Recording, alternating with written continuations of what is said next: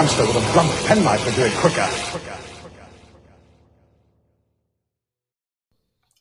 Welcome back to Hamster with a Blunt Penknife, the Doctor Who commentary podcast.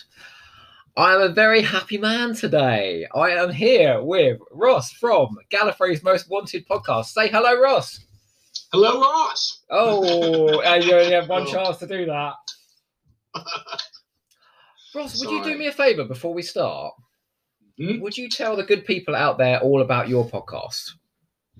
My podcast is called, it's actually two podcasts. It's Gallifrey's Most Wanted, which started in 2017. That is me and my best friend in the world, Vic, discussing who we go doctor by doctor, episode by episode. So we did Unearthly Child, then we did Land of the Daleks, and then we start over again. We will start Jodie again when her era ends. May that not be for many years. Not even a year ago, me and Jeff have done about Jeff, Gallifrey and Gothic. Jeff joined us as a guest, and then me and him started another podcast called The Runcible Report, and we will talk about almost anything Who. Our next episode will drop tomorrow our time, so whenever that is. We're talking about the first episodes of every Doctor, and we just changed subjects. Me, Vic, and Jeff, and someone else. Our next one is going to be a special Runcible Report where four of us are going to get together and decide who would we cast as the next Doctor. Oh, that sounds incredible.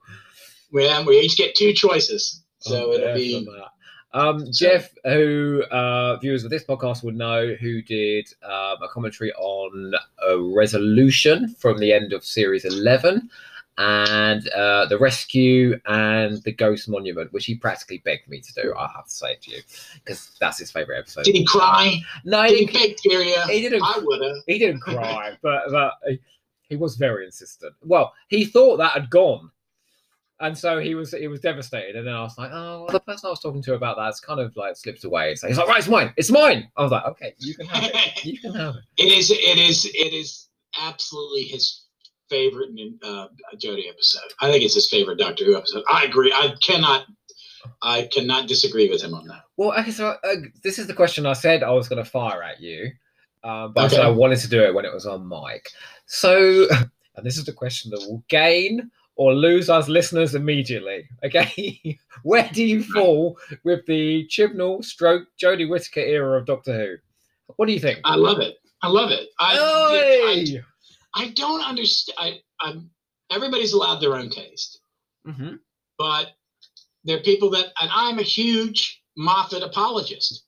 Matt Smith is my Doctor now. He became my Doctor with the 11th Hour, and I've loved him since then. But I've been watching Who since 1977.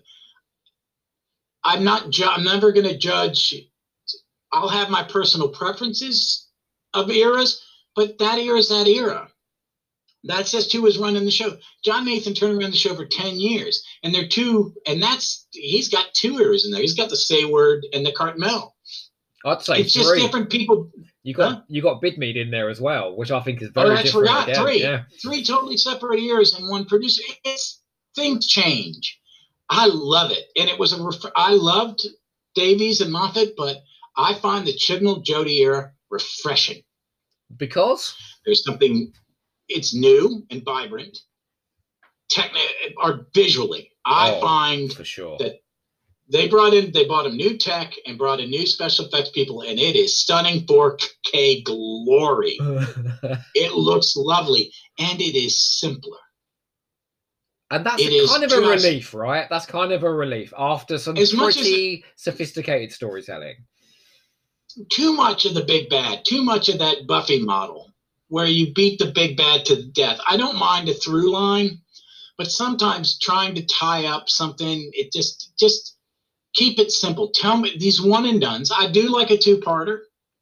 In Modern Who because 15 minutes is a really hard time to tell a story. And I don't want to go back to my childhood where your shows, nothing carried on.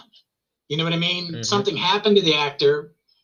we're both Star Trek fans. Original Star Trek, everything resets. The characters learn nothing from it. Yeah. Well, I'd say that's And kind of true of classic Who as well. On the whole, obviously there are character implications sometimes, but on the whole, look at Adric.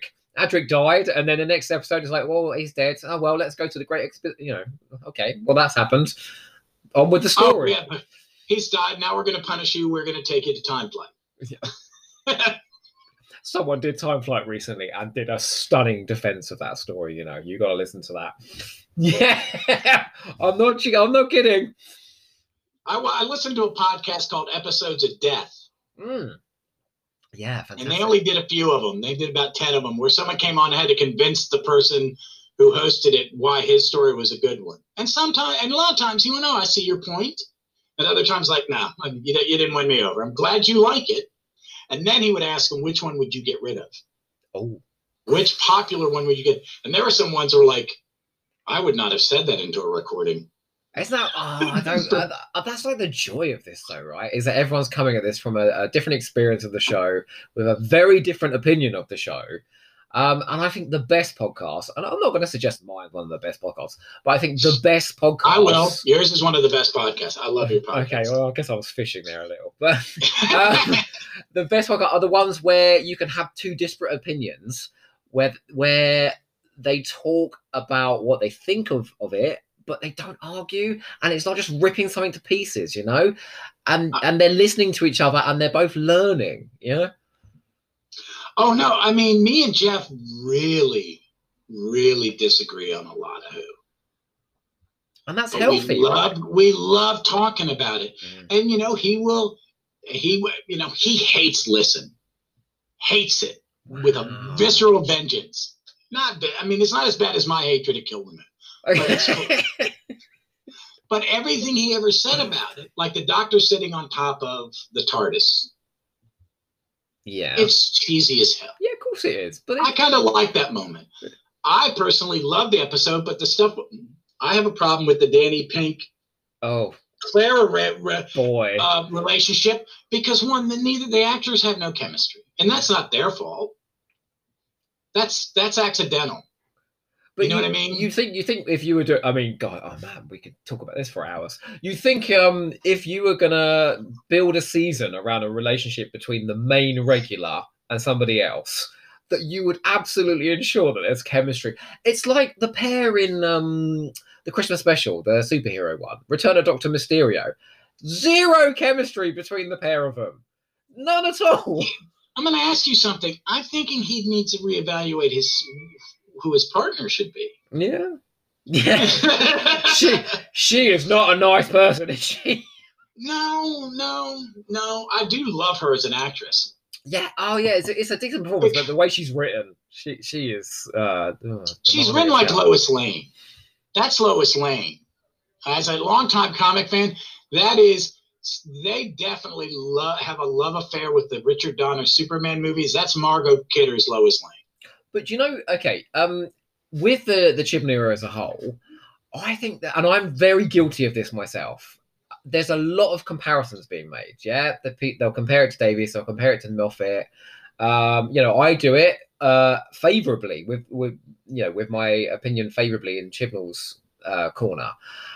I think it's time now that we just take it as an era of its own and just celebrate what it's doing, When she was announced and he was announced, there was an automatic backlash, and it was on internet, because I remember it was the first time I was meeting my mother-in-law. Oh wow! What, the same day? And I had the day the trailer dropped and the Jody reveal dropped. Wow! And I spent an hour and a half in my wife's then girlfriend's bedroom on the computer, going on Twitter, watching the world implode. It was a shitstorm, wasn't it? Oh my God! It's like walking to a Jiffy John after a concert. Can I ask you a question, though? Horrific biohazard of just hatred and people I loved and respect saying shit. Can I cuss on this? Yeah, of course you can. Okay, the shit, just saying shit that I know you. I know you're not a misogynistic prick. but you sound like one. Yeah. She's not done a single scene. You have no idea. She's a competent actress. Her scene in the first episode of Broadchurch where she breaks down when the child, she sees her. God, I've not watched a single second after that. It's incredible, that performance. I mean, her performance throughout that. Do you know what? I'm going to say very quickly. She's given like phenomenal acting opportunities in Broadchurch where she can kind of take it up to 12 and really show what she can do. I don't think they've got her there yet in Doctor Who. Now, I think she's given incredible performances. Don't get me wrong. I think she's been fantastic. That'll go to my defense of Chibnall's decisions. Is yes, they haven't given it to her, and I'll use the last. Let me use the last 3 seasons of Moffat as an example. I love Peter Capaldi. I love his Doctor. Mm-hmm. It's a Doctor that really spoke to me as an older. I'm older. I'm in my 50s. That kind of like that kind of. Am I a good man? I am a good man. And then the end. It's a story in 3 acts. And it is Moffat, for all his crash and burns at the end of seasons, and I love him, but there are times where it's like, oh crap, I got to tie all this stuff up, and I've made a mess of it. And people go, what about the plot holes? That's the stuff I don't care about anymore. Yeah. It's not. I don't believe in plot holes. I believe in it's the author's giving you what you need to know for the emotional moment at the denouement at the ending of the story. Some of it, I'm a big fan of the show Lost. There are big, huge things they fought. They went, it's not working. We're moving on. It's not important. At the end of a Moffat season, I think sometimes he's just like, oh, okay, just tie it up quickly. And then you can tell he's so excited to move on to the next thing, you know? His second season, that final episode of his second season is just like one of the worst episodes. I love him, and it is a hard-to-watch piece of TV. But I think Chibnall's planning this out. I think that the first season was this season. We're going to see that the first season of his is I'm just going to show you old-style Doctor Who. I'm going to simplify it. I'm not going to have the big bad. We'll have Teeth-Face Tim Shaw back at the end. We're not having an arc. I'm going to introduce you to these characters and make them real to you. People have a complaint that he doesn't give them enough to do, and I can't argue that is not somewhat true. There are very relevant criticisms of this era, I think. There are. He does not take time, but he is a writer who doesn't like doesn't really care about the sound of his own voice.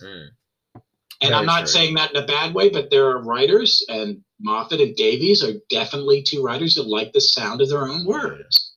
And that's why they became writers. Do you think after like 10 seasons of that, of authors, we needed a breather? Yeah. We needed a table to take a breath.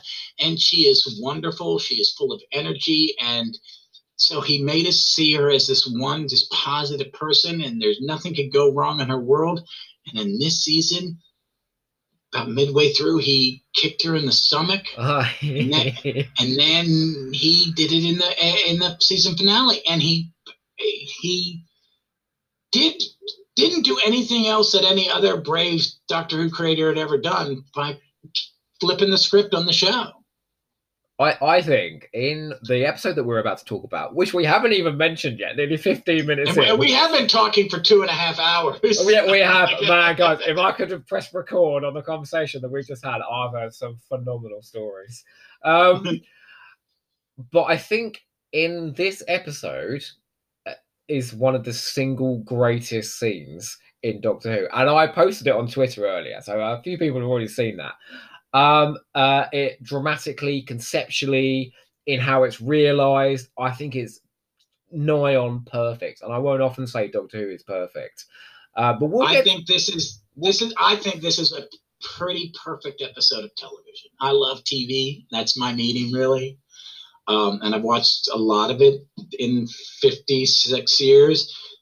And me and Jeff are going to drop an episode where I talk about Unearthly Child. I think it is a perfect television pilot. It is flawless. I think it's the greatest one I've ever seen because it's just brilliant, and it's done as a three camera TV play. I'm like, come on! But I think this is almost near that perfect. This episode, I really do. I don't think Doctor Who now. I think is a consistently very good show. There are rare occasions where everything comes together, like direction, like acting, like writing, everything comes together seamlessly. I think City of Death hits it. I think there's a couple of times during Hinchcliffe time, a few 80s stories, some of the Rusty, like but it's not often. Now, no, but no, the thing there that are. irritates I mean, me I is, think they're probably 10 perfect. yeah, And if you City of Death, I would just. This is one that may get me butchered on the internet, but I'm not a big City of Death fan. and that's a I don't think it's perfectly bad, but it valid doesn't hit opinion. that. It doesn't hit that sweet spot for me. I've spoken to a few people where that's the case. I've spoken to someone who thinks the Twin Dilemma is near perfect. There are many types of Doctor Who fan out there. But I do think, yeah, when, you know, you and I are, I'm going to say we're intelligent men, people write off this entire era. Now, when you produce something as confident as Fugitive of the Judoon, I don't understand. I just can't get. I don't understand it. I don't understand that argument that the entire era is shit. Well, my thing is that and everybody, the people who dislike it, they're entitled to that. You have 50 some other years to go back and watch. You know, there are a lot of new Who fans. New Who fans that were never going to give old Who a chance. And then I think the Twitch viewing. Oh yeah, that really changed that. I think it's one of the best thing ever happened to Who is that because it won the Hartnell Love. And remember people that getting meme? What was it? London 1965. And all the kids were saying it.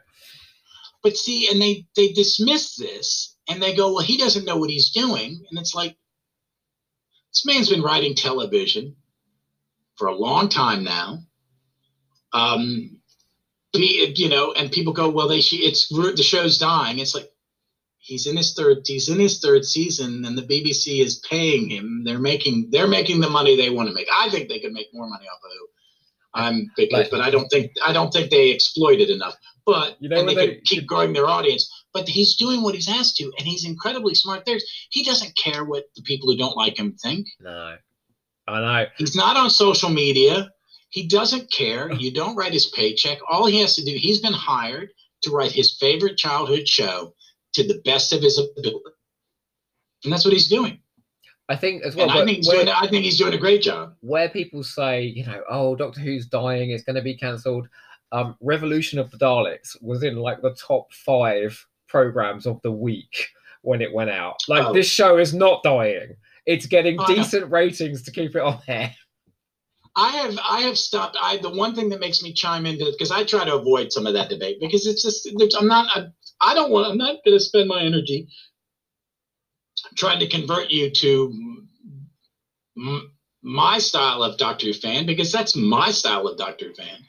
We're like snowflakes, not in the bad way. We're all different and beautiful. You know what I mean? Oh, they're all different.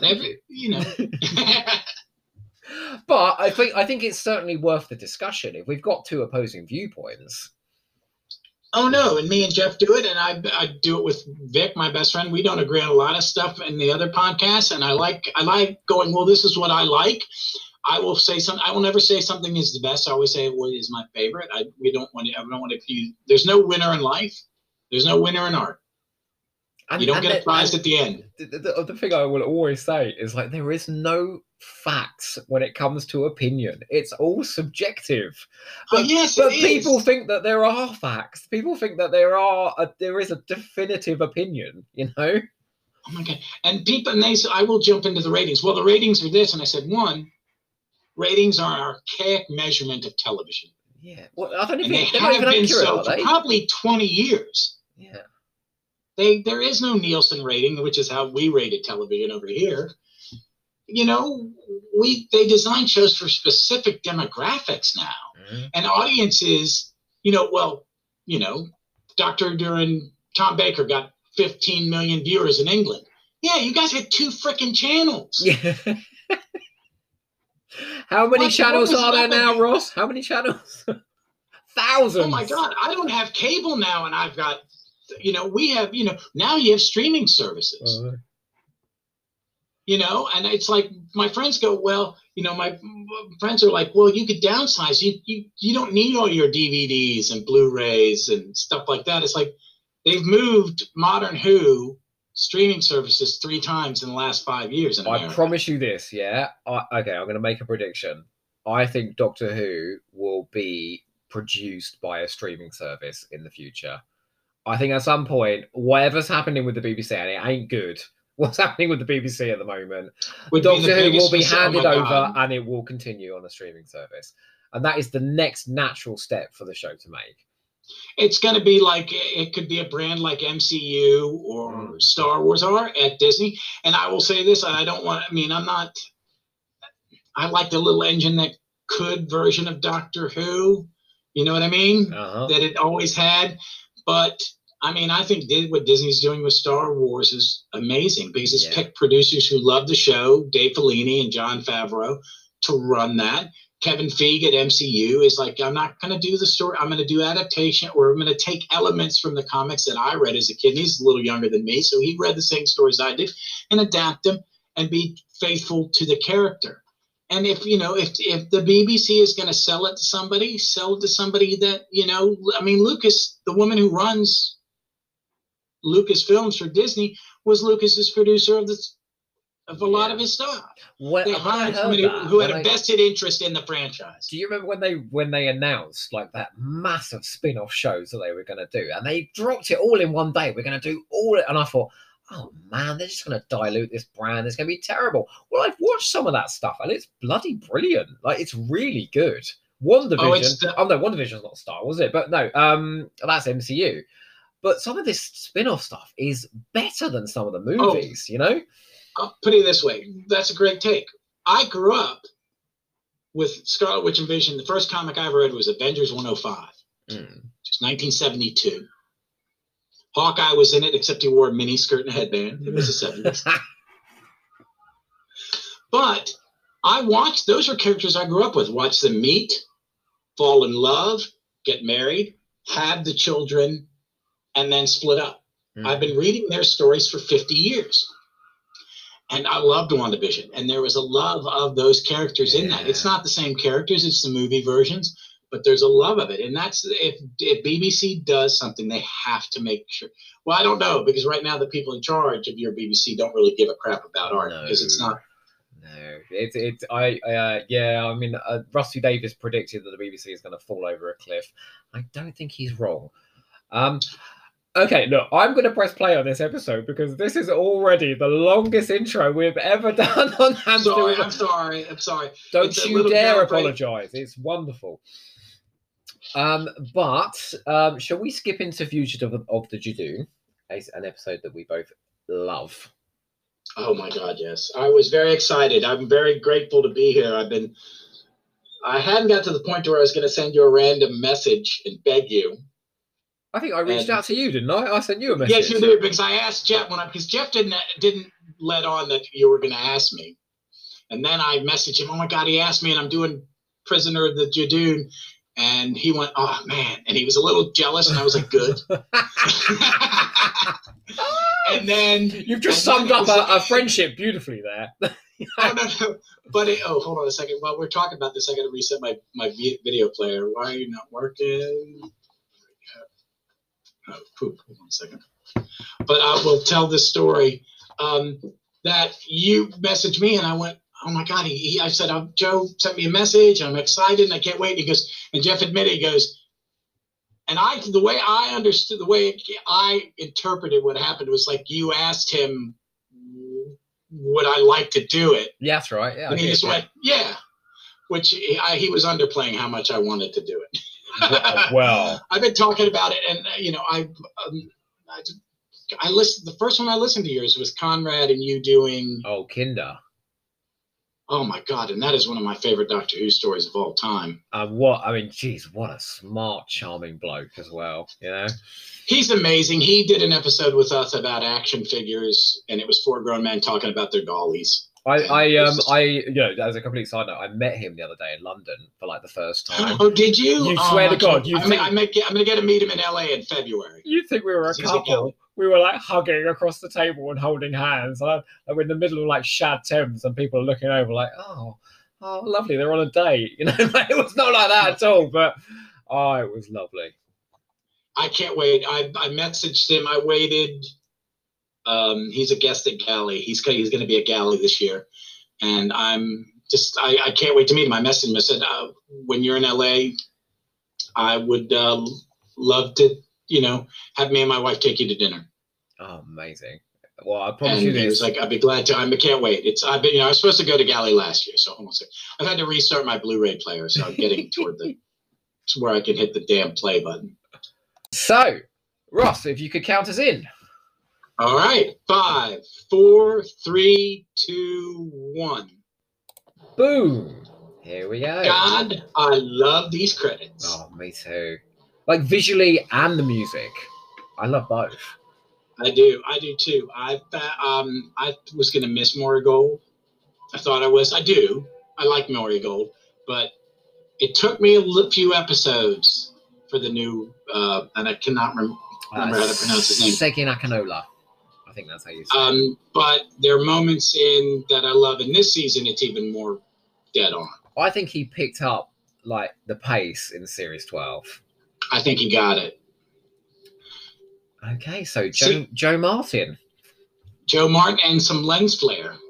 There's plenty of lens flare in this, mate. I'm telling you, in this episode. But I don't mind it. What I love about, I mean, if you're listening to this, there's, you've watched it, I hope, most likely. I bloody hope so, because we're going to spoil the hell out of it. So. But it starts as such a simple...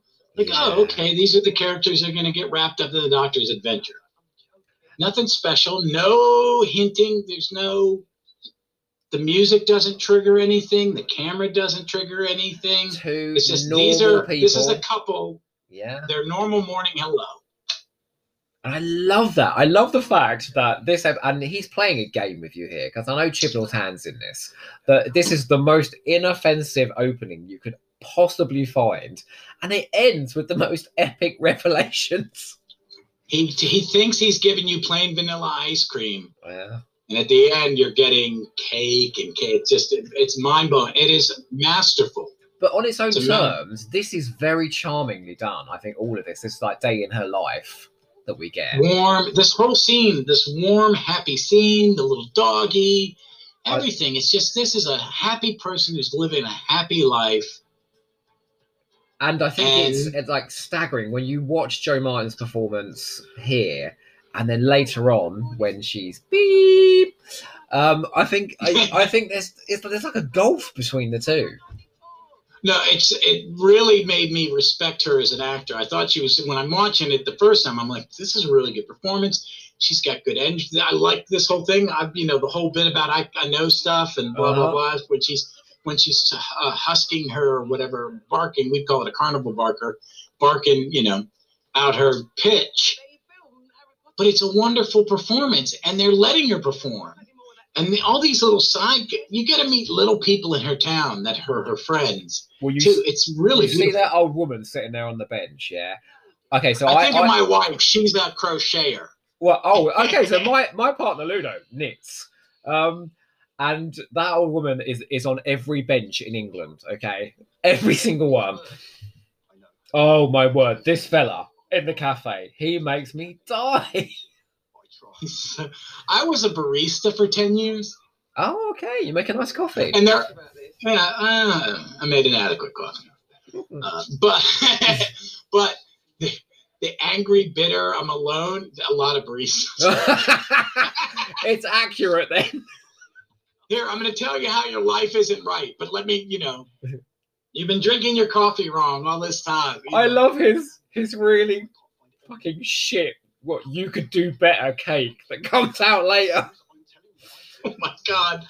Oh, my favorite part of this is when he gives his own nickname. Because you don't get to make your own. It's not a nickname if you've made it up. Oh, he's like She's amazing. She's really good. I mean, he's really good. This is a great little bit. As an actor, you're going, I'm going to get paid to do these 2-3 scenes. It's one day's work, and it's going to be fun. I'm in. Okay. And now it's a Doctor Who episode. This is the first of Chibnall's ploys. Because this is the big surprise in the episode, you're supposed to think. The Judoon are in it. This is what this episode's all about. Yeah.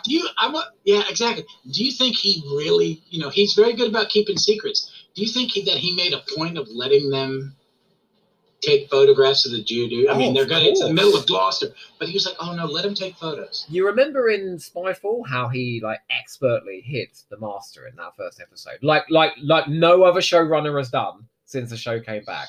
Speaking of we're talking Spyfall. That reveal at the end of episode 1. Terrific. And then you're going, oh my God, how is he going to top it? Well, I think what Chibnall's learned is don't put it all in the pre-publicity, because then people will talk about the twist and then they'll watch it on the iPlayer afterwards and be like, oh my God, did you watch that? There was an amazing twist in it. And this is the best example of that in this episode, I think. Oh, we're in the TARDIS. I love this scene with them them using the TARDIS a little better. And then I love this set. The set had to grow on me. I love everything about it, but the enormous penises. Sorry. There's a lot. Sorry. But now they go up and down. And well, that's even more alarming, I'm telling you. But what's nice here is in the first season, she didn't tell them she was a Time Lord, she was from Gallifrey, any of this stuff. Which is like reinspect to where I think he reset. Yeah.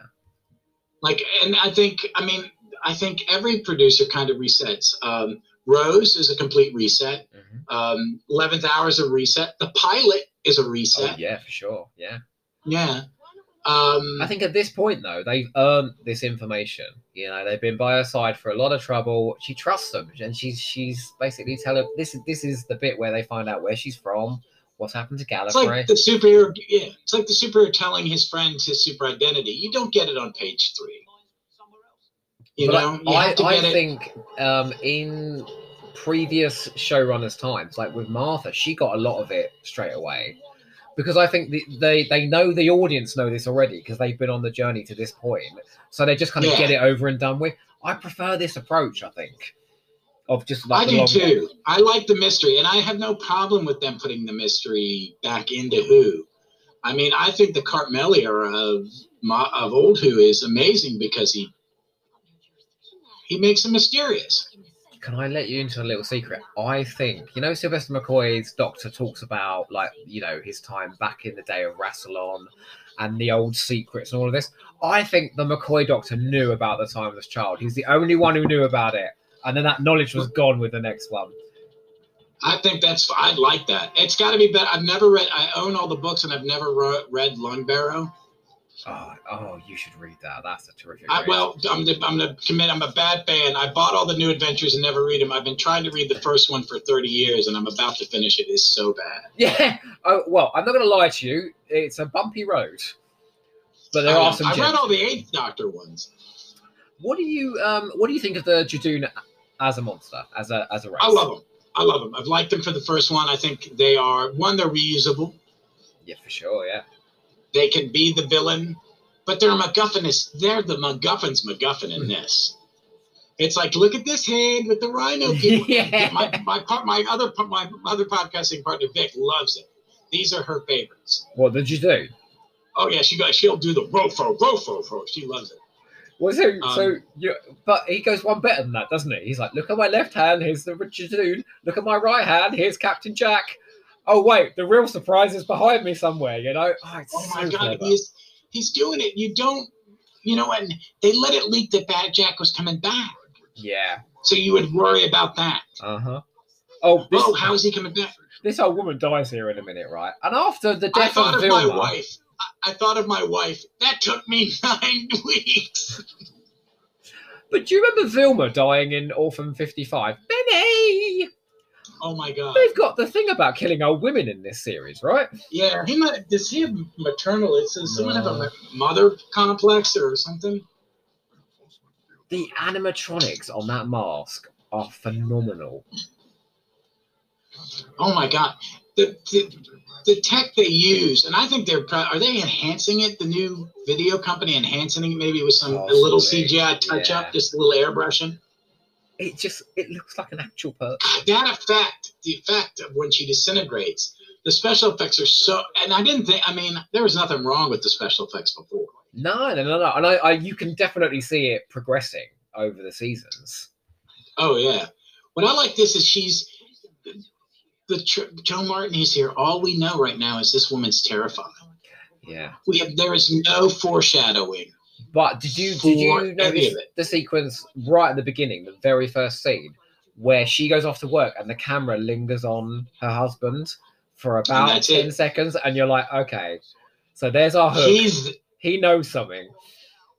Or he is something. That's why, because they reinforce his forced narrative that he's going to use to protect her later. Yeah. That's what they foreshadow, everything he's doing. I love this when he just gets zapped out of it and you're like, well, what the hell is going on? Like, oh my God. Her fear is real though. Like, she's playing that for real. Oh no, it's kind of like that same thing in Human Nature. Tennant's performance in Human Nature, where I'm not playing the doctor. She's playing Ruth. You know what I mean? Her performance is so good, right? I forget that she's the doctor. Her performance is so good as this character. I know. I love Bradley Walsh. I do. He's so good. So we were talking recently about who was your companion that was in it. I said, I didn't have a companion that I could, who was like me until Bradley Walsh, because there were no old white guys. Yeah, they do. I mean, I was 20 when Adric came in, and I wanted to, I am still so sad. Well, not sad that Evelyn Smythe exists, because I think she's fantastic. But I'm sad there hasn't been an older female companion on television. Somebody like Amelia Rumford from Stones of Blood, or... I would love it. Somebody like that who is very eccentric. Imagine getting Imelda Stanton. Oh, imagine Miriam Margolyes or someone like that. Would there be enough room on the set for anyone other than her? She'd be chewing the scenery. Colin Baker or Miriam Margolyes. That would be incredible. That'd be some energy. Look at that. And just let her cuss. So Jodie Whittaker, in these scenes where she confronts the Judoon, she's marvelous here. Like, she's running these scenes.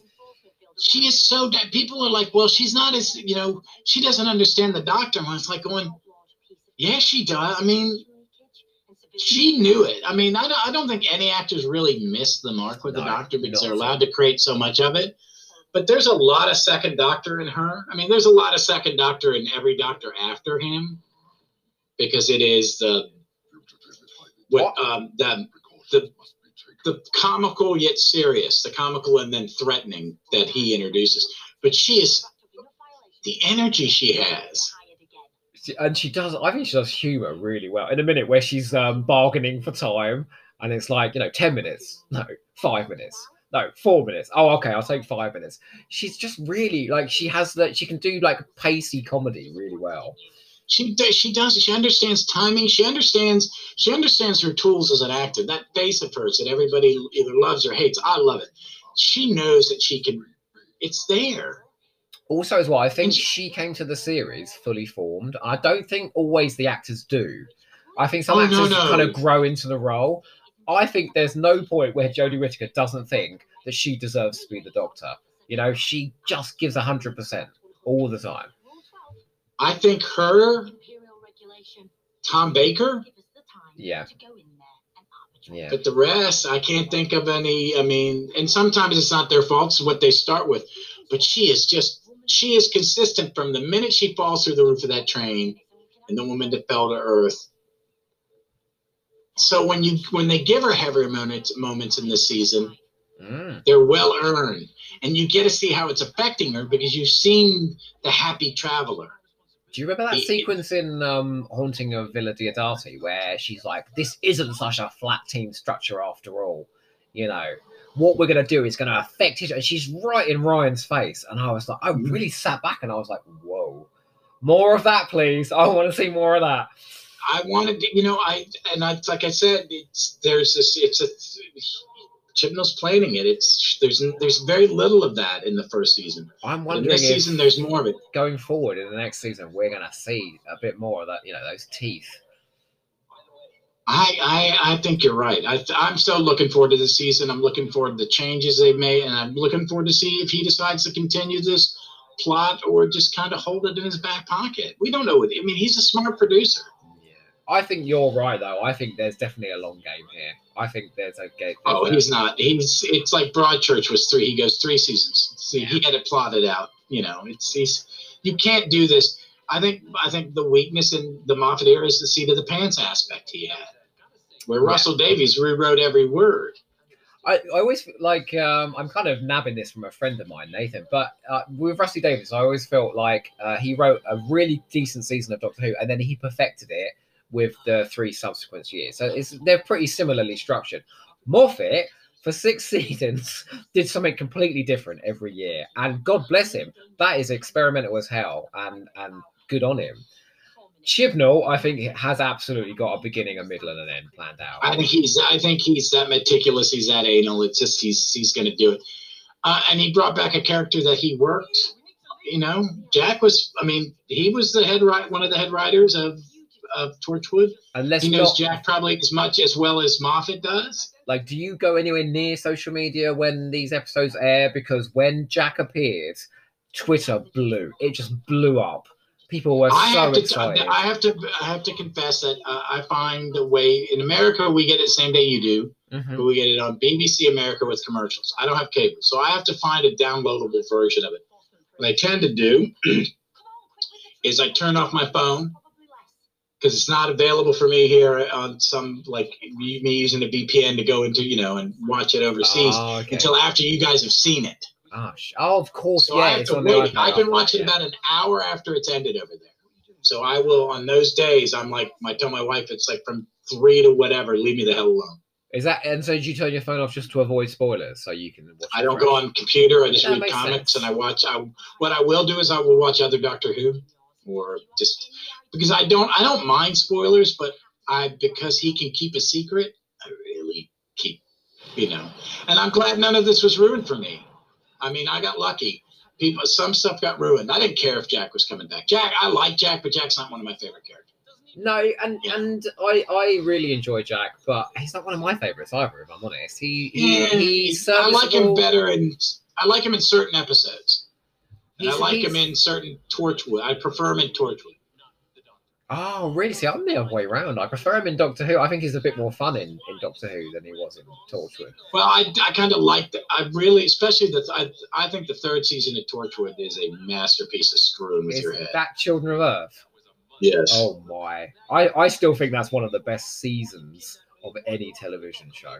It is. It does exactly what it's supposed to do. It's supposed to punch you in the stomach. Yeah. I've never been so upset in my life and not turn the TV off. I was going to watch one. I got the whole series at one time on a bootleg copy, and I just seen a play. I'd gone to see one of the Harry Potter movies with friends of mine, and the husband handed me, I got this for you. I know you don't have it yet. And I'm like, I'll watch episode 1 and go to bed. Stayed up all night and watched that, and it ended in the middle of the night, and I turned the lights on in my apartment, and I watched something light and fuzzy. Yeah, you needed to. After that. It did. But I like him. That's a terrible dye job. That is what I call Jack's dye job. Yeah. That's what I call a televangelist dye job. And he's talking about, like, Bradley Walsh having grey on his temples. I'm like, don't point out the fact that he's dyed his hair. Come on. It's my I have a very white beard, and my wife goes, why don't you want to, would you ever dye your beard? And I said, no, you look like a televangelist or a pedo. That's a not natural color of black. I love this. I do. And still, how far in are we in this? About 17 minutes. 17 minutes, and there is no hint that there is this huge underlying story other than the boyfriend maybe now. Okay, they have an alien box. So what's the husband done or the boyfriend done? I love it. But the fact that there is a big mystery at the heart of this as well suggests that something is going to be revealed. But I don't think anyone knew the scale of what would be revealed. As a longtime TV viewer, I was watching, it'll be something simple. It's something that Judoon, the doctor will save the day, and the Judoon will go away. And it's just, it's just a one, because Chibnall does all these great one and dones. Have you noticed like the pace of this? Like this started running and it hasn't slowed down. I think that there was a deliberate choice after the kind of the measured, almost sedate pace sometimes of Series 11 to pick up the pace in Series 12. But I think a lot of the stories, they just fly by at a furious pace. I think you're right. I think there is a different tempo. I think that might be planned. Is we're gonna have a very mellow tempo. He also might have gone, those are 50 minutes, and they felt like 55. Yeah. So if I want it to be 50 minutes, it should feel like 50 minutes. So I have to create a pacing to where it's even. And I think there's some episodes in Series 12 where they get that kind of sprint perfect, and I think this is a great example of that because this just builds momentum as it goes. And there's other times where, and I just released Orphan 55 the other day, which I do really like, but it's just too fast for me. There's just too much going on all the time, you know? Yeah, that's an episode that needed another 10 minutes. Yeah, absolutely. I think you need to do what Davies did. Is sometimes I'm going to need 60 minutes, sometimes I'm going to need 45. I'm just going to give me a window. I don't know the actor who plays the partner, Neil Stook. Is it Stook? Yeah, he has been in other stuff.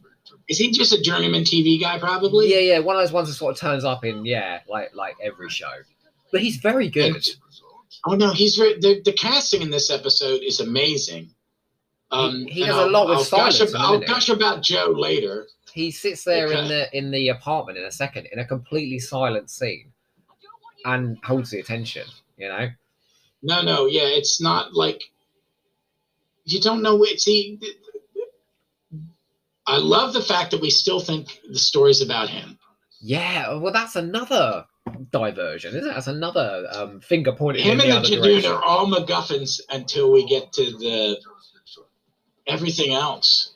I mean, it just... Do you think when they sat down, like when Vinay Patel sat down with Christian and said, right, how are we going to do this? Because this is our end game. We've got this amazing twist. And do you think they were like, right, how many different ways can we distract people away from yeah. And I think they did it because I loved his episode in season 11. What, Demons of the Punjab? That's actually my favorite episode of that season. It is. I love historicals. The partition is not taught over here because it's not, we weren't involved in it. It's not taught here either. Oh, I would think, it's such a great story, wonderful cast, and it's about love and family and all that, and death and grief, and it's such a good episode. I mean, I think I put on Twitter the other day that the last 10 minutes of Punjab, dramatically and visually, is some of my favorite television. It's just beautiful. It really got me. It was one where I got a little, oh my God. Oh, I love this villain, Gat, because she's a little bit rubbish. Oh my God. So she reminds me of a classic Doctor Who villain, you know? Oh, I know. It's what gets me is, have you watched Umbrella Academy? Oh, I haven't. My other half loved that, though. She's in the second season. Any good in that? No, I didn't realize it was Gat. I saw it afterwards. No, I know this voice. She's great because she plays someone who's like the Academy kids, but not been adopted by that. Okay. But she's just this grunge, and she's duplicitous, and she's amazing. And I think she's very committed here, but it's kind of like she's a little melodramatic in the best way that classic villains were in Doctor Who, you know?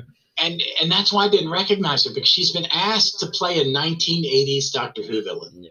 She's a villain that could have appeared in Trial of the Time. Oh, for sure. I'd be there for that. It is very much that high camp. Me and Vic always use panto, because it's the closest thing of your all's art forms, and we don't have pantomime over here. But that's is this panto? Yeah, it's kind of close. Yeah, she would not be out of stage at our place at the end of the pier in a Christmas panto. It just makes me see how small all these other people are, because she's a tiny little person. Oh, really? Well, maybe that accentuates the size of the Judoon as well, because they're supposed to be. It does, and most actors are actually smaller. I'm 6'3". Most male actors are 5'10", 5 to 5'9", so that they can be, when a woman's in heels, they can look eye to eye. Because Tom Cruise has to stand on an apple box. I'll tell you what, this is very refreshing as well. We've moved, like Rusty Davis, it was all very London, yeah? Moffat's time, it was all very well. It was just very Cardiff mostly, or quite a bit of America as well. Chibnall's taken us to Gloucester, to Leicester. We're in sort of mid-England now, and it's quite nice to go to other places. Yeah. Well, I like that. Oh, God, she is such a good villain. And I mean, the quality of the shooting, the colors that pop off the screen with these new cameras and the new visual effects people, and the real set. That I'm assuming that's really Gloucester Cathedral. Yeah, it is. Yeah, it is. Inside, yeah. Oh, that's definitely not a set. Look at the size of it. Yeah, we don't have church. We have like one or two churches that big. Do you know what's weird is I've watched many people die in Doctor Who, yeah, and gone, yeah, oh well. In a minute, when this Judoon gets her horn ripped off, I'm sorry, I just can't handle cruelty to animals, okay? Oh my God. I like that it's a she. Yeah, that's great. That the she, it's that we can't tell, but and Jodie and Joe Martin are so good together. They are, and I'll tell you what, I think they are very well matched. Later on, when they have like the scenes in the TARDIS and they're like toe to toe, their chemistry is excellent. I think it's what they give each other. And the guy, I'm not remembering his name, the actor who plays the lead Judoon. Nick Briggs. No, he does the voice, but I mean the actor that does the body. Oh, okay, yeah. He does all the he does the big bodies. He's the lead big body. He's great because, I mean, I love the Judoon. I think that they walk a certain way. They have the shoulders, forward and stuff like that. That whatever going on in their body chemistry, because the face is animatronic, you still see it. It's like the real actor. Yeah. It's mask acting at its finest. Well, it's like sorry to interrupt. It's like in Classic Who. I think the best monsters in Classic Who are where they put actors inside the costumes and they give it a physicality, beyond just standing there looking menacing. What is this Captain Jack subplot all about? Oh, it's a plot device to tell us about stuff for the Cybermen at the end of the season. It's just that. Is that a bit clunky, though? Is that a bit awkward? Like just shoving in? I find it clunky and not needed, and just a reason to distract you from what's actually going to happen in the last 15 minutes of this episode. It's one diversion after another. It's masterful. And these scenes where she's just melting down, and it all makes sense at the reveal. Oh, we've seen this before. We've seen this a couple times. I adore the fact that obviously we had the opening watches, didn't we, in Human Nature and in Utopia. They take it to the next level now, where it's the what is it? It's like the fire alarm, isn't it? That she smashes. Yeah, it's a case of fire, break glass. Yeah. And then we call them a pull handle here. But we know the second she starts smashing it and light comes out, we've got like the knowledge from before. Who did you think it was? I didn't think it was a doctor. Not in a million years. I was thinking, oh my God, we're getting a new master. Is it the Ronnie? I thought Susan. That would be amazing if it was Susan. I was just about to say that. I would have liked it to have been Susan or Romana. But honest to God, the last thing I expected was it to be the doctor. Oh, she's so good.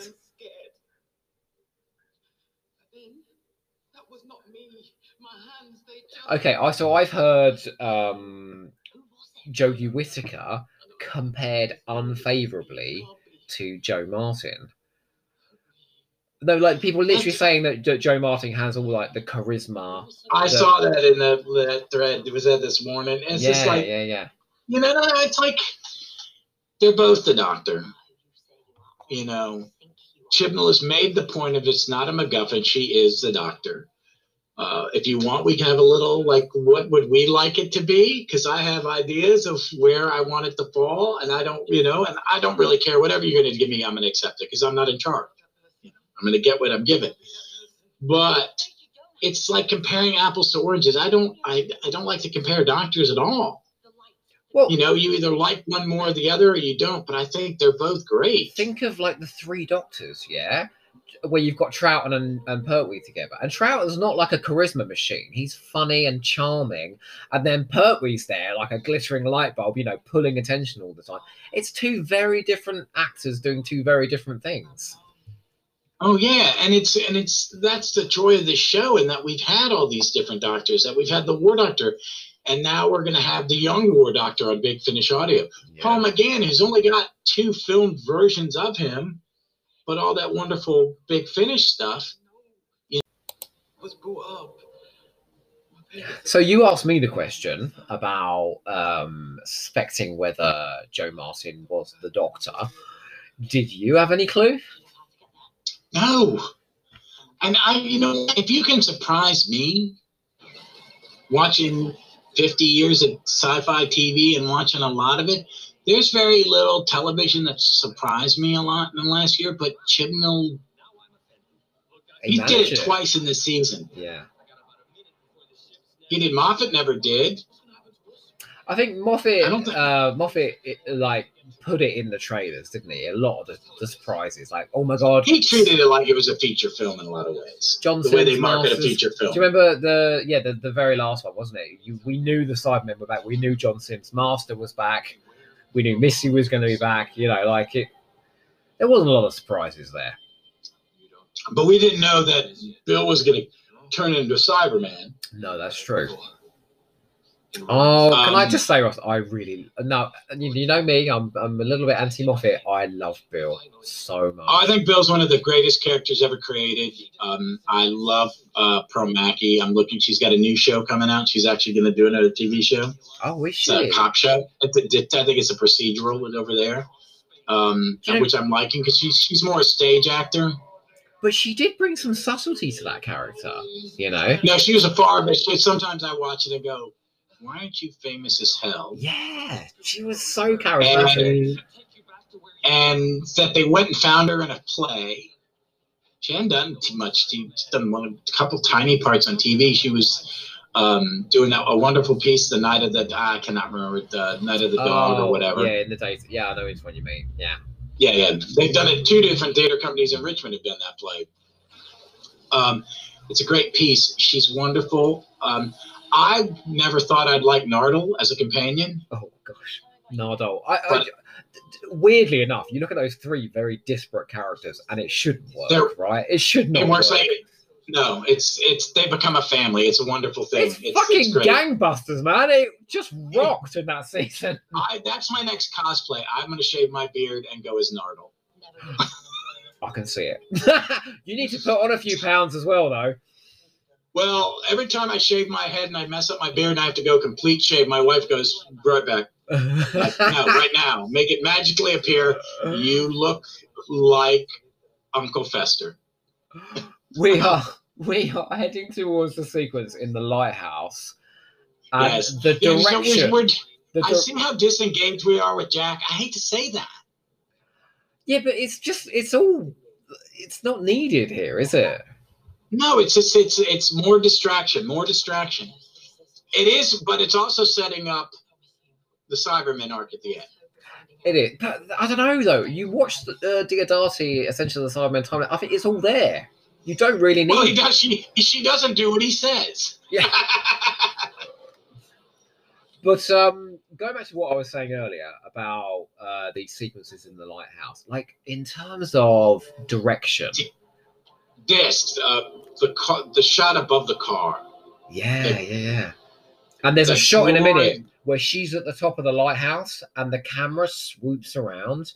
It's cinematic. It's that good. Oh yeah, this is where it's, and I think it's intentional. I think the simplicity of the early scenes and all this stuff and the simple you got the beautiful, they're paying for the special effects, but you got the beautiful orbital stuff with the spaceship and stuff like that. The nice beginning with the lens flare, it's very artistic, but it's just a straightforward, TV show. Yeah. It feels. And then it's this is where the scene in the car where she's questioning Ruth, you're getting tenser. This is where the tension's building. This is where I started to go, what the hell's going on? Yeah. Well, this is the point where I was starting to go, well, this is clearly about you now. Like the shift has gone from the husband. Yeah, it's okay. What is up? Because you've killed Jack's gone, and you killed off the other guy. What is the surprise? Can I also do a shout out here for Segan Akinola's music, because the build up of music in a minute where she smashes the glass and she finds the grave and the TARDIS, it's just some of the most beautiful music. Like you, I think I don't know if you said you preferred Marigold, but I know you said you really liked it. I liked him. He was. I call him the John Williams of Doctor Who.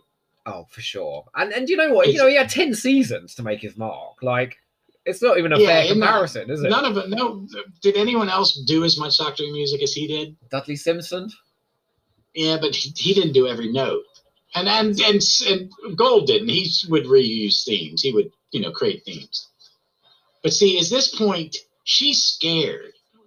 So let me ask you this. Do you think she's starting to figure out that she is an altered person? Could it be a Time Lord? Could it be the Master? Could it be... No. Well, I read it as just, like, she's drawn to this thing. She doesn't know why, but she's bloody scared that she's going to find out something. But I mean, for Jodie, sorry, I thought you were talking about Jo Martin. No, because when she pulls back the mud and sees this, she's horrified, isn't she? Like, she's... Yeah. This is one of the great shots on the lighthouse. Is one of the great shots in Who. I mean, my word. This is.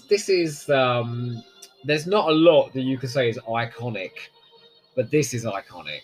This sequence. Oh no, I love that. I'd love to see someone with like Jeff or Sophie Caldry. You know her art. Mm-hmm. Just to take a freeze frame of her from the where the camera is up 3/4 above her and shooting down on the side of her head. At the very tail end of that swing, because it's gorgeous. It's beautiful. And just change what the lighthouse is to something else. He could do so much. Jeff could do so much stuff. Well, there's not many Doctor Who stories set in a lighthouse, is there? I can only think of one. Fang, which is still one of the greatest. I can watch that over and over again. Horror Fang Rock. I think I've watched it. It's been on that Pluto channel I was telling you about 3 times in the last 3 months. I've watched it twice. It's in terms of a thick atmosphere of horror. I don't think it was bested. Did you realize that's what this was? I mean, I originally went, "Oh my God, she's a Time Lord. Who the hell is she?" So as soon as she smashed the glass, I was like, "Yeah." And my money, like I said, was on Susan. I was like, "Oh my God, they're going to bring Susan back." So then when she says, "I am the Doctor," I was literally going, "What?" My other half staring at me like, "Are you okay?"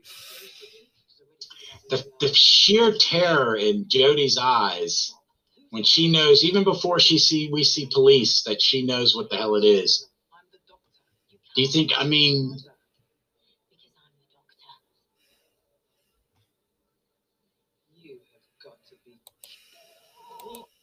what is this? That's my ship.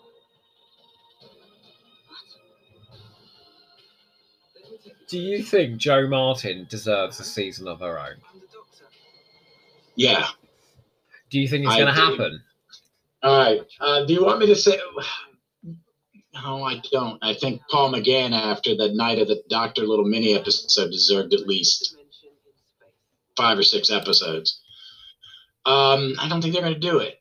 I mean, maybe she's so good. It would be, if this is this, and Big Finish do whatever we're going to call it, the Fugitive Doctor, what is it, the Agency Doctor, whatever. I don't know though. Do you know, I love Big Finish, and I love the fact that they kind of plug these gaps. But I don't want to take all these one-shot wonders and explore them all on audio.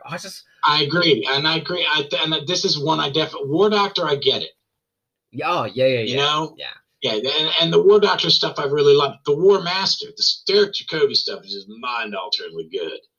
Have you ever heard him on the interviews, on the extra features? He's so Yeah. like inoffensive, isn't he? And yet, as the War Master, he's fucking terrifying.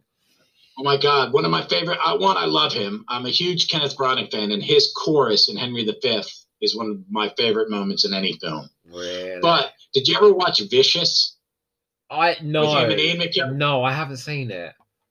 I worked with enough actors. Oh my God, and Ian McKellen's actor is this bitter old man, and his claim to fame is, I was in Doctor Who once when it was black and white. So have you known that? Have you known that person then, having worked in the theatre? You have. Oh. You're not that good, honey, and you are old and tired.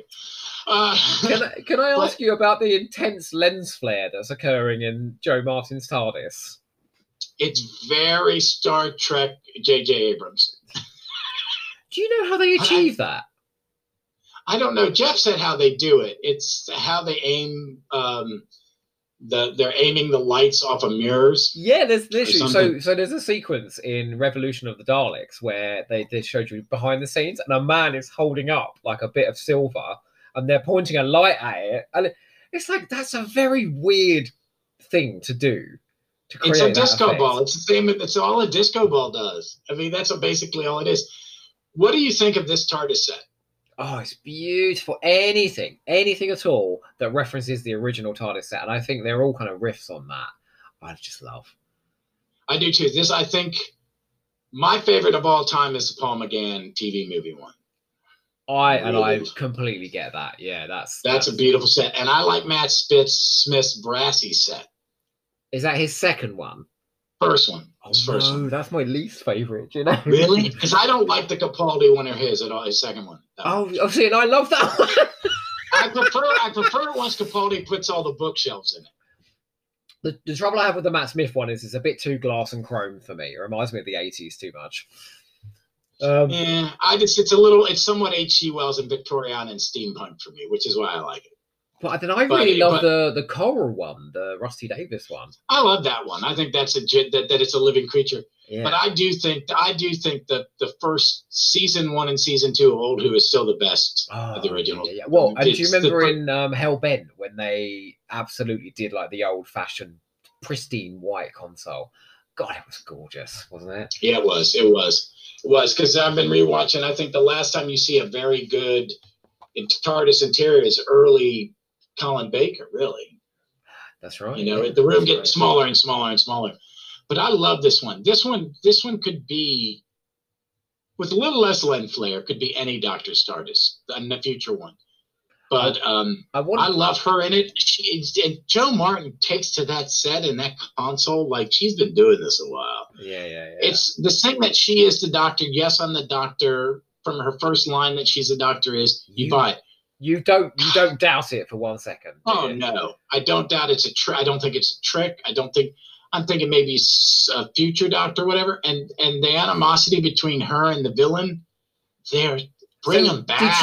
What did you think then? Did you think this was a future Doctor, a past Doctor, when you first watched this? Well, I just finished. I let it finish, and then I thought about it, and then I got Jeff, and I read The Missing Adventures, and I knew what season 6B was, and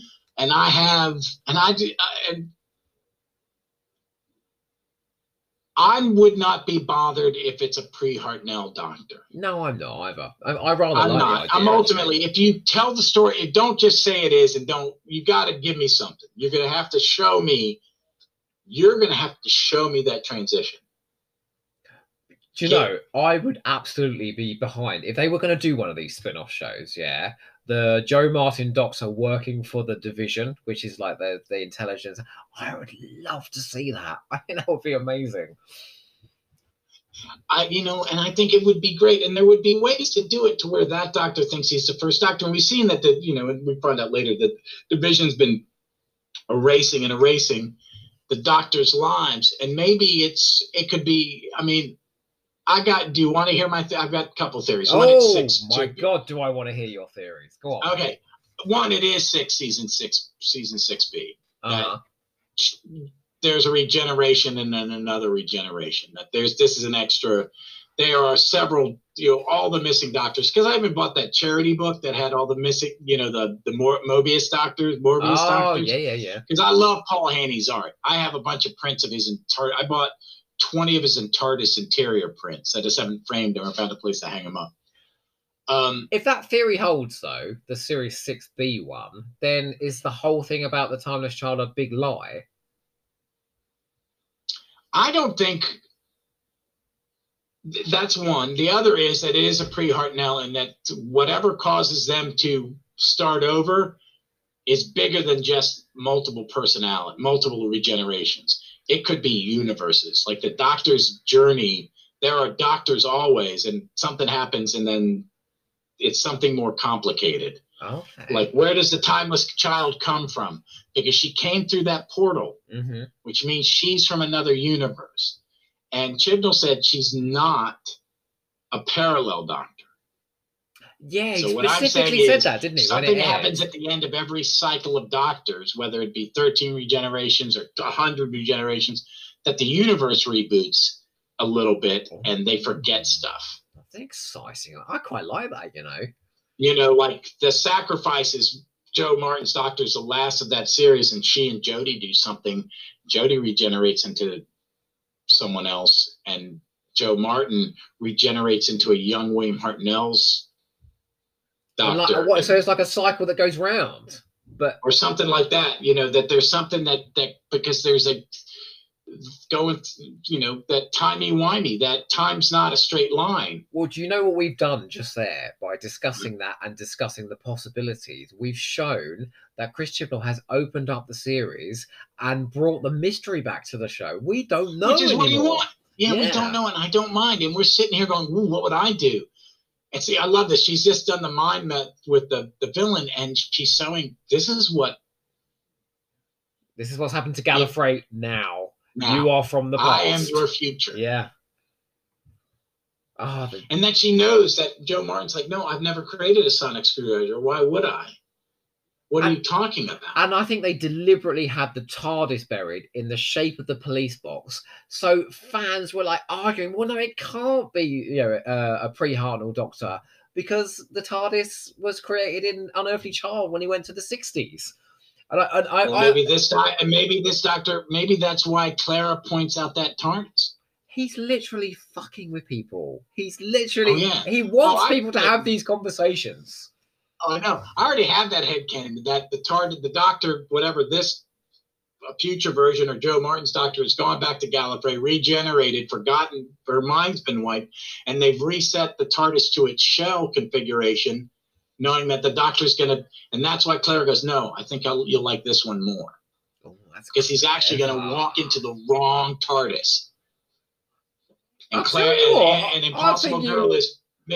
I'm starting to think you'd be a pretty good showrunner, I've read way too much of this crap. And, it's like, but I think I think any of it would be good. I just want to see more of her. Yeah, I would. I want to see, and back to the Timeless Child is when the Joe Martin version in The Matrix pops up. Remember, the Matrix recordings are damaged. Mm-hmm. Okay, 1, the Master says they're damaged.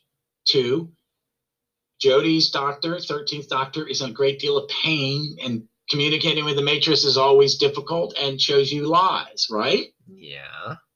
And 3, the Master's an idiot. Yeah, for sure. Yeah, for sure. And he thinks the dumbest plans, thinks he's right, and then you find out he's like, how many claws of Axos? You just talked about that with Lucy. Mm-hmm. And he's like, oh, wait a minute. Oh, my plan is shite. Well, he does the same thing in Terror of the Autons, doesn't he? Oh, I'm going to take over the world with the Nestings. Do you think they'll differentiate between you and me?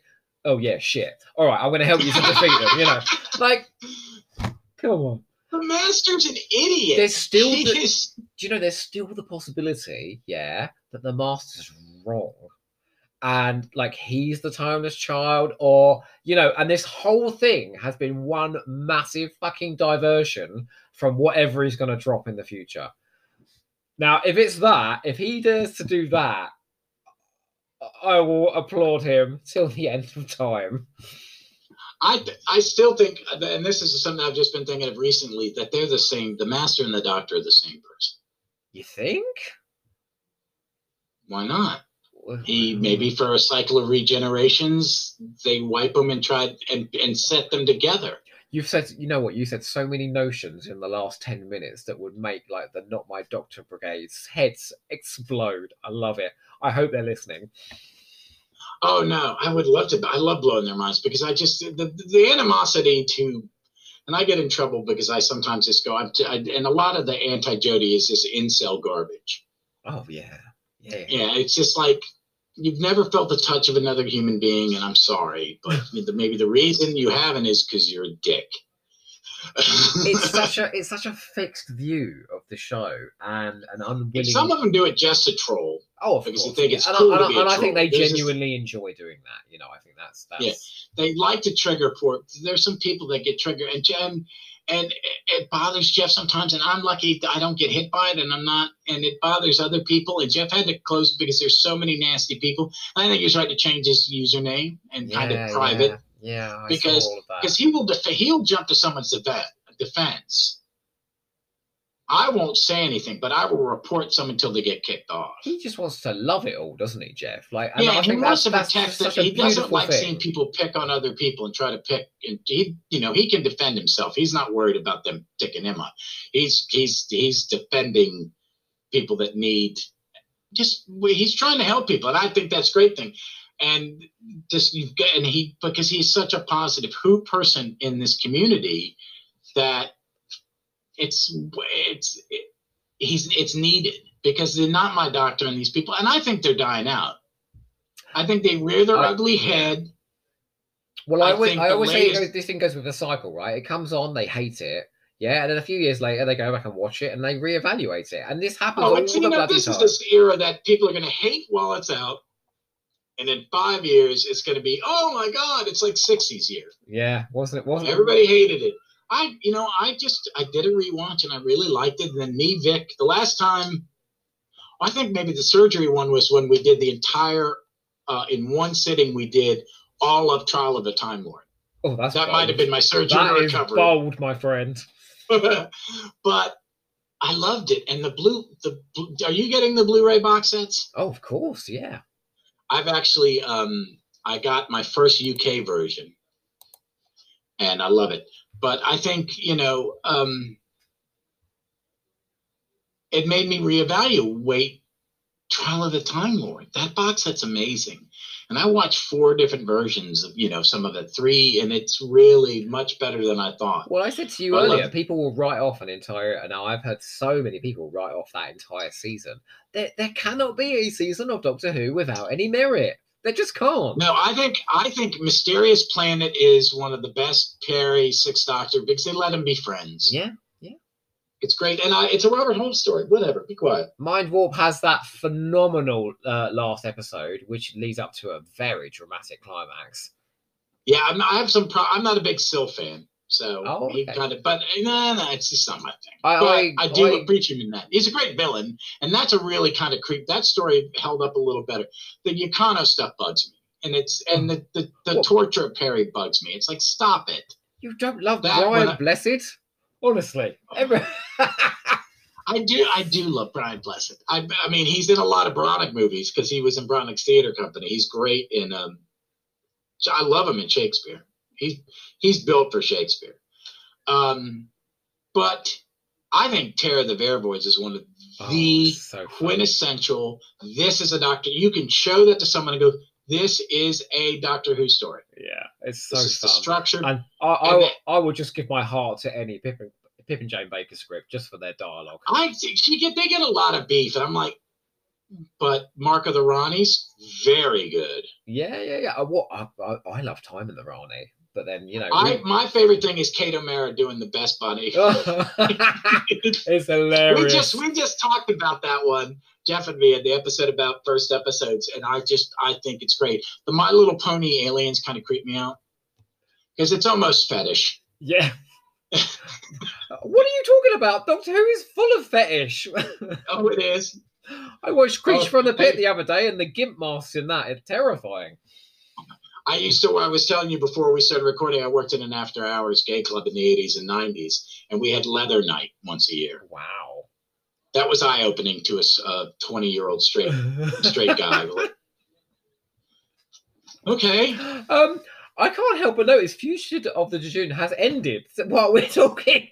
I know it is. So, yeah, I love it. I love this episode. I was when you sent me the list of the Jodie ones that were left, I was like, there's one I really don't like a lot, but it's okay. Which one was that?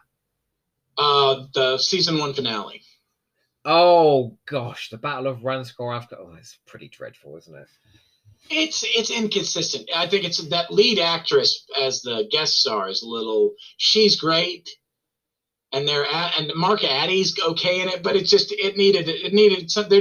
what I call that hand in the room when they're having the meeting, when they've done the read through, someone in the back wall, all the important people are in the circle, and then the people in the back row are going, if someone in the back row needs to raise their hand and go, yeah, this script's this really needs another dull. pass. Yeah. This needs another pass. We've got one of the best actors from Downton Abbey in this, and you want to give her this terrible role? Oh dear. No, yeah. But the other is Demons of the Punjab, which I love an historical, and I would like a true historical. Yeah, me too. I would love, because I'm one of those people, it's like people go, which missing Doctor Who do you want to return? And it's like, I want the Massacre. Oh, see, mine would be the Massacre or Marco Polo. Both pure. I'll take I'm not complaining, but I would really like to see Hartnell play the Abbot Amboise. I'm a huge Steven Taylor fan. Yeah, me too. I think Peter Purves is wonderful. I think the Vicky, Steven, First Doctor era is amazing. On Twitter, I wrote a tweet ages ago, actually, which was retweeted by Peter Purves this week. So he found it from months back. So God knows how he found it. Where I said that Peter Purves basically is responsible for the longevity of Doctor Who because Hartnell wasn't able in Series 3 to hold up the show. Peter Purves absolutely holds up the show in that season. Oh, he does. And me and Jeff and me have talked about how they do First Doctor stories and they finish. And I like the David Bradley and the Adventures in Space and Time actors playing the parts. I think the young lady who plays Susan, she sometimes her perceived reserved pronunciation. It's a bit much, yeah. It's a bit much, but sounds like a BBC announcer. She plays Susan very well. I like her. She sounds like her. I like it. And I like David Bradley playing William Hartnell doing that. Now the stories they've given them are great, and there's always one pure historical, but the early adventure stuff with Peter Purves doing the voice of the First Doctor, and the ones they did with Jean Marsh before she retired from acting. Yeah. And all of his companion chronicles as the First Doctor as well. And this first set of the ones they just announced is him as Stephen and the First Doctor and a new actress playing Dodo. Oh, I'm there for that. I am there. I'm in, and it's set in the monastery. The Abominable Snowman is set in. Oh yes, it's called something of Detsen, isn't it? The Monastery of Detsen, yeah. Yeah. Oh my word. And the Second Doctor one is Fraser Hines doing Second Doctor. I love those. I just I think they're all good, and I do love Peter Purves. I really think season 2 of the original series is just. I'm not the biggest fan of Planet of the Giants, but I like it. It's very much 1950s sci-fi. So I gotta get it. Space Museum. I like the Space Museum. All right, I think that's a good comedy that's being directed by someone who doesn't realize it's a comedy. See, that's what, and I'm like, I love it when Doctor Who does comedy because I think the Romans is a masterpiece. Oh, it's so good. It's so well structured. I've got to sit down and listen to Mythmakers very carefully because I've never enjoyed it, and the reconstructions that are out there are pretty bad. There's a new one out. I think Loose Cannon's done one the last couple of, I give it a shot. And I joke on my podcast that the Gunfighters is racist against Americans. It's just some dreadful accents. One, they don't sound American, And there are too many damn Canadians in it. I think there's at least one authentic American in there somewhere. The guy that's in Star Wars. Isn't Shane Rimmer? Isn't Shane Rimmer? Or is he? No, he's English, isn't he? Yes, Shane Rimmer. He's in Star. He's also the submarine commander in Thunder. Not Thunderball. The James Bond movie. Yeah. Yeah, that's him. I don't know. He's an American. I think he's from New York, not New York City, but upstate New York. Aye. So, because they have a different accent. So, no, I joke about it because there are a lot of English actors in America playing Americans, and their accents are spot on. Lenny James